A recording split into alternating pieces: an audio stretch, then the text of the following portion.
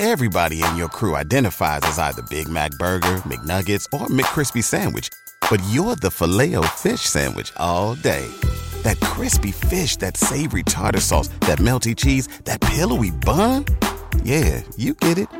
Every time. And if you love the Filet-O-Fish, right now you can catch two of the classics you love for just $6. Limited time only. Price and participation may vary. Cannot be combined with any other offer. Single item at regular price. Ba-da-ba-ba-ba.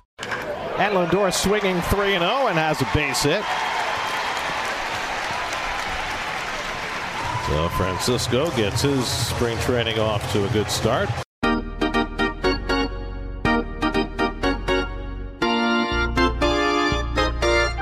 All right, we're back. So Francisco Lindor, big topic of conversation on this show. And for those that are longtime listeners, I've done a mea culpa on this. When he first came over, I had no problem with the deal. Was okay. I was not a big Ahmed Rosario fan. I liked Jimenez, but thought he was a component player. I didn't think they gave up very much in the deal at all to get Lindor. And at that time, they even got Carlos Carrasco, who, I thought was a bit overrated, but was a useful piece. And he had an awful, you guys know, first, half season in New York. They signed him to the big contract before he even played a regular season game. I use the analogy that it's almost like going out for coffee and getting married. And I never was a fan of it. I thought they could have waited till the offseason. Something that they did with Edwin Diaz, something that they did with Brandon Nimmo, something they're going to do with Pete Alonso. And they may have been able to save, $100 million after the season he had. But, it was a opportunity for Cohen to show the media, to show the fan base that things were different under his ownership. So he signs Lindor, and, everybody felt he was overrated, frustratingly so. Comparisons to Bobby Bonilla and how bad he was his first year. Carlos Beltran was not great his first year. I mean, generally, guys who come over on free agent contracts have some sort of struggle early on. Mike Hampton had a couple of bad months when he first came over from the Astros in 2000. Mike Piazza, so on and so on and so forth. You guys know the story. But ironically, over the last couple of years, quietly, and I mean quietly, now it wasn't the 180 from one end of the spectrum to the other like Edwin Diaz has done in his career here. But Lindor has become quietly, when you put everything together, offense and defense, the intangibles, leadership, everything, has become maybe the best Met out there. Now, one of the things I was surprised, and I wrote about this at Beyond the Mic earlier in the winter. I was surprised when I brought up Fangraphs and I said, all right, let's see how good Lindor has been in context of the rest of baseball since he joined the Mets in 2021. Let's just go back to 2021. And when you look at that, he's fifth in wins above replacement, better than a Jose Altuve, better than a Juan Soto, better than a Shohei Ohtani, better than Manny Machado, better than Ronald Acuna Jr., better than Xander Bogaerts, and I could go on and on and on and on here, and I was shocked to see that. Now, Lindor is not a guy that is the best offensive player out of that group. He's not. I mean, it's clear. But he's probably, if you go up and down and you go to Fangraphs and you look at some of the numbers, he's probably the most balanced player on the list. More so than a Trey Turner. Way more than an Aaron Judge or even a Mookie Betts and things like that. He's one of the top defensive players when you look at metrics on win shares. He's a great shortstop. He hits for power. He's gotten his speed going again now with the new rules. He's got, doesn't have the best arm, but he's accurate. He makes all the right plays. He's got a great attitude. He's not a dislikable guy. I mean, if you listen to him with Heyman and Sherman, he's actually comes across quite likable, and he takes a ton of accountability. And here's the crazy part. He plays every day, and he's had some injuries. It fractured the finger in 2022. Nobody knew about that. He missed one game. He had an elbow issue all of last year. He didn't miss a single game. He talks about posting up every day. And the more I looked at it, when I looked at the numbers, when I started to think about it, when I started to really put aside some of the early biases I had, I said, this guy's really living up to his contract. And, very rarely, and I fear that because he's very balanced in his overall production, that the fans aren't really appreciating it. And sometimes they like to look at that stretch when he was bad. And there is a streakiness to Lindor's offensive game. I mean, make no mistake about it. I feel like you'll see him go through these valleys, then all of a sudden he goes through the peaks, and it washes away, and he ends up where he's got to be. But I mean, even with Heyman and Sherman, he talked about, because they asked him, can you do, like Acuna, 70 stolen bases, and he laughed. He said, I can't. But he didn't discount 40-40. Now, I think 40 home runs and 40 stolen bases, I think the 40 stolen bases is achievable. The 40 home runs in the course of him just not swinging for the fences, we'll see. But he certainly has displayed the high end of the power. I did not expect this kind of power. Really, coming off of COVID and seeing where he was right before the COVID season, I said to on the show, I was like, I think this is a good player. I think he's Jose Reyes with a little bit more power, and he is way better than that. He is, Reyes, for all his good arm, was never a focused defender. Reyes wasn't a team leader. Yeah, Reyes could steal bases with the best in the league before his hamstring started to hurt. But he never had the power to be 30 for 30. He showed some power early, in his career when he hit 19 home runs that first year, but he never really achieved those power numbers or even exceeded getting into the 20s or the 30s. As he got older, his power didn't develop at all. So when you look at it, you have a guy that is amongst those luminary names, the Judges and the Trey Turners and the Mookie Bettses and the Juan Sotos and the Manny Machados. And when I say, quite honestly, he's the most balanced when you look at it statistically between offense and defensive value, he is. He's nearly 50-50 in terms of his win shares on each side of the ball. He's a complete player. And then you talk about leadership, and sometimes that's an overused type of scenario. But here's a guy that plays every day, invited young kids to come work out with him in Port St. Lucie to try to help them along, the Beatties and the Vientoses of the world.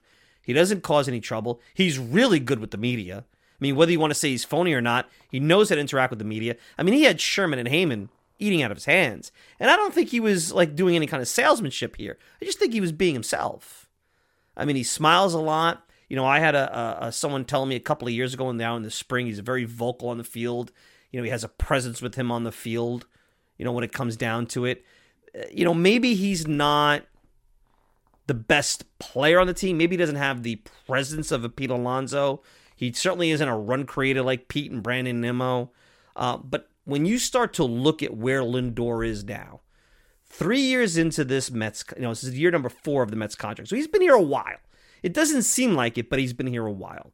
He plays a premium position.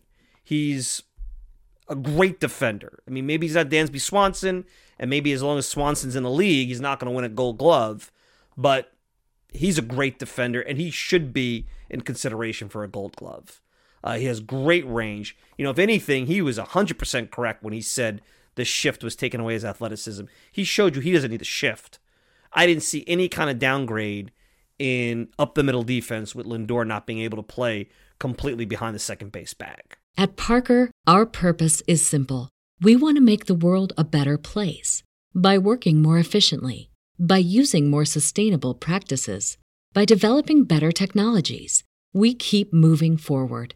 With each new idea, innovation, and partnership, we're one step closer to fulfilling our purpose every single day. To find out more, visit parker.com/purpose. Parker, engineering your success.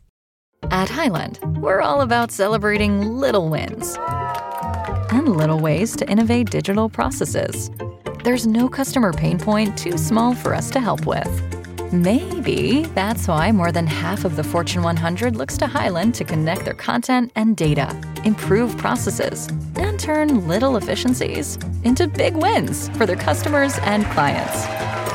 Highland, intelligent content solutions for innovators everywhere at highland.com. I didn't see it at all because he could cover a lot of ground. And now that he's into this 4th year of this deal, and he ain't going anywhere because, that's not an easy contract to move. He's embraced what the Mets are trying to do. No complaining about, everybody talks about the step back and, trading Verlander and Scherzer, which, by the way, with both those guys aching, not the worst thing in the world, because think about where the Mets would be if those guys were on the roster right now, all the questions and all the Mets for clicks that we'll get into that'd be going on. You have to think that Lindor is poised to take the next step and take the next step in his Mets career and his 40-40, that kind of thing. Can he, with a healthy elbow, possibly get better defensively? Can he win that Gold Glove? It'll be interesting. I mean, not going to hit 300. He's going to be a 250, 260, 270 hitter. He's going to drive in 100 runs. He's going to get on base a decent amount of the time. I mean, his last 2 years, he's gotten down ballot votes for MVP. He won a Silver Slugger last year at shortstop. Now, he hasn't won a Gold Glove since 2019. He won a couple in Cleveland. But some of that has to be with the presence of Swanson in the league. So I think the question is, at 29 years old, he's in the smack of his prime now. He's going to be 30 years old. He's going to be 30. When is his birthday here? He's going to be, he just turned 30. So he just turned 30 in November. So now you're in the smack middle of your prime. You're not the early prime. Can you get the best of Lindor? Now, even if he doesn't go 40-40, or the version you see from the last couple of years is the version you're going to get probably for the next 3 or 4 years. I mean, that's a damn good shortstop. That's a damn good player. And his numbers through his first 9 years of his career match up very well with another guy you guys know, Derek Jeter, who's actually on X. Somebody had tweeted it out, and I'm trying to find it. But I haven't been able to find it here, and I'm not going to waste a hell of a lot of time here. But his numbers fare very well with Derek Jeter. Which I'm not saying he's as good as Derek Jeter. I'm not getting into that debate tonight, but it's something to think about. So can Lindor do more? Is this the breakout year? From ages 30 to 34, are we going to see monster years from Lindor? And with that, think about how good the Mets offense could be if you get the best version of Lindor possible at that top of that lineup. So that's one of my early takes, listening to Lindor, thinking about where the Mets are at. A guy that I think deserves the accolades I'm giving him right now, with the praise, I should say, because we were rough on him. I was rough on him. The fans were rough on him. And, with Rosario not really getting anything more than a $1.5 million deal, being basically brought to Tampa as a utility player, Jimenez has been who I thought he was, a component player. You stole the guy. You really did. I know they threw a raw prospect in the deal. I don't even know where Isaiah Green is now, what's going on with him. But you stole the guy. You had to pay a premium price on the contract. You did overpay a little bit. It is what it is.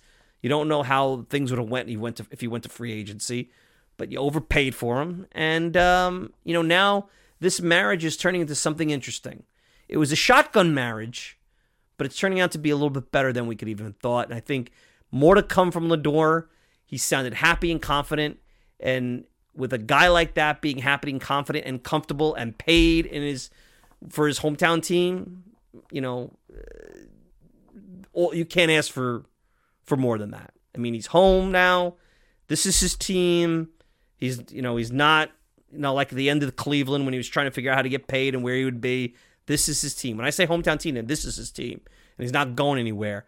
And the sky's the limit with somebody like that. So it'll be interesting to see how that all transpires. So, all right, let's take a quick break. Final segment coming up.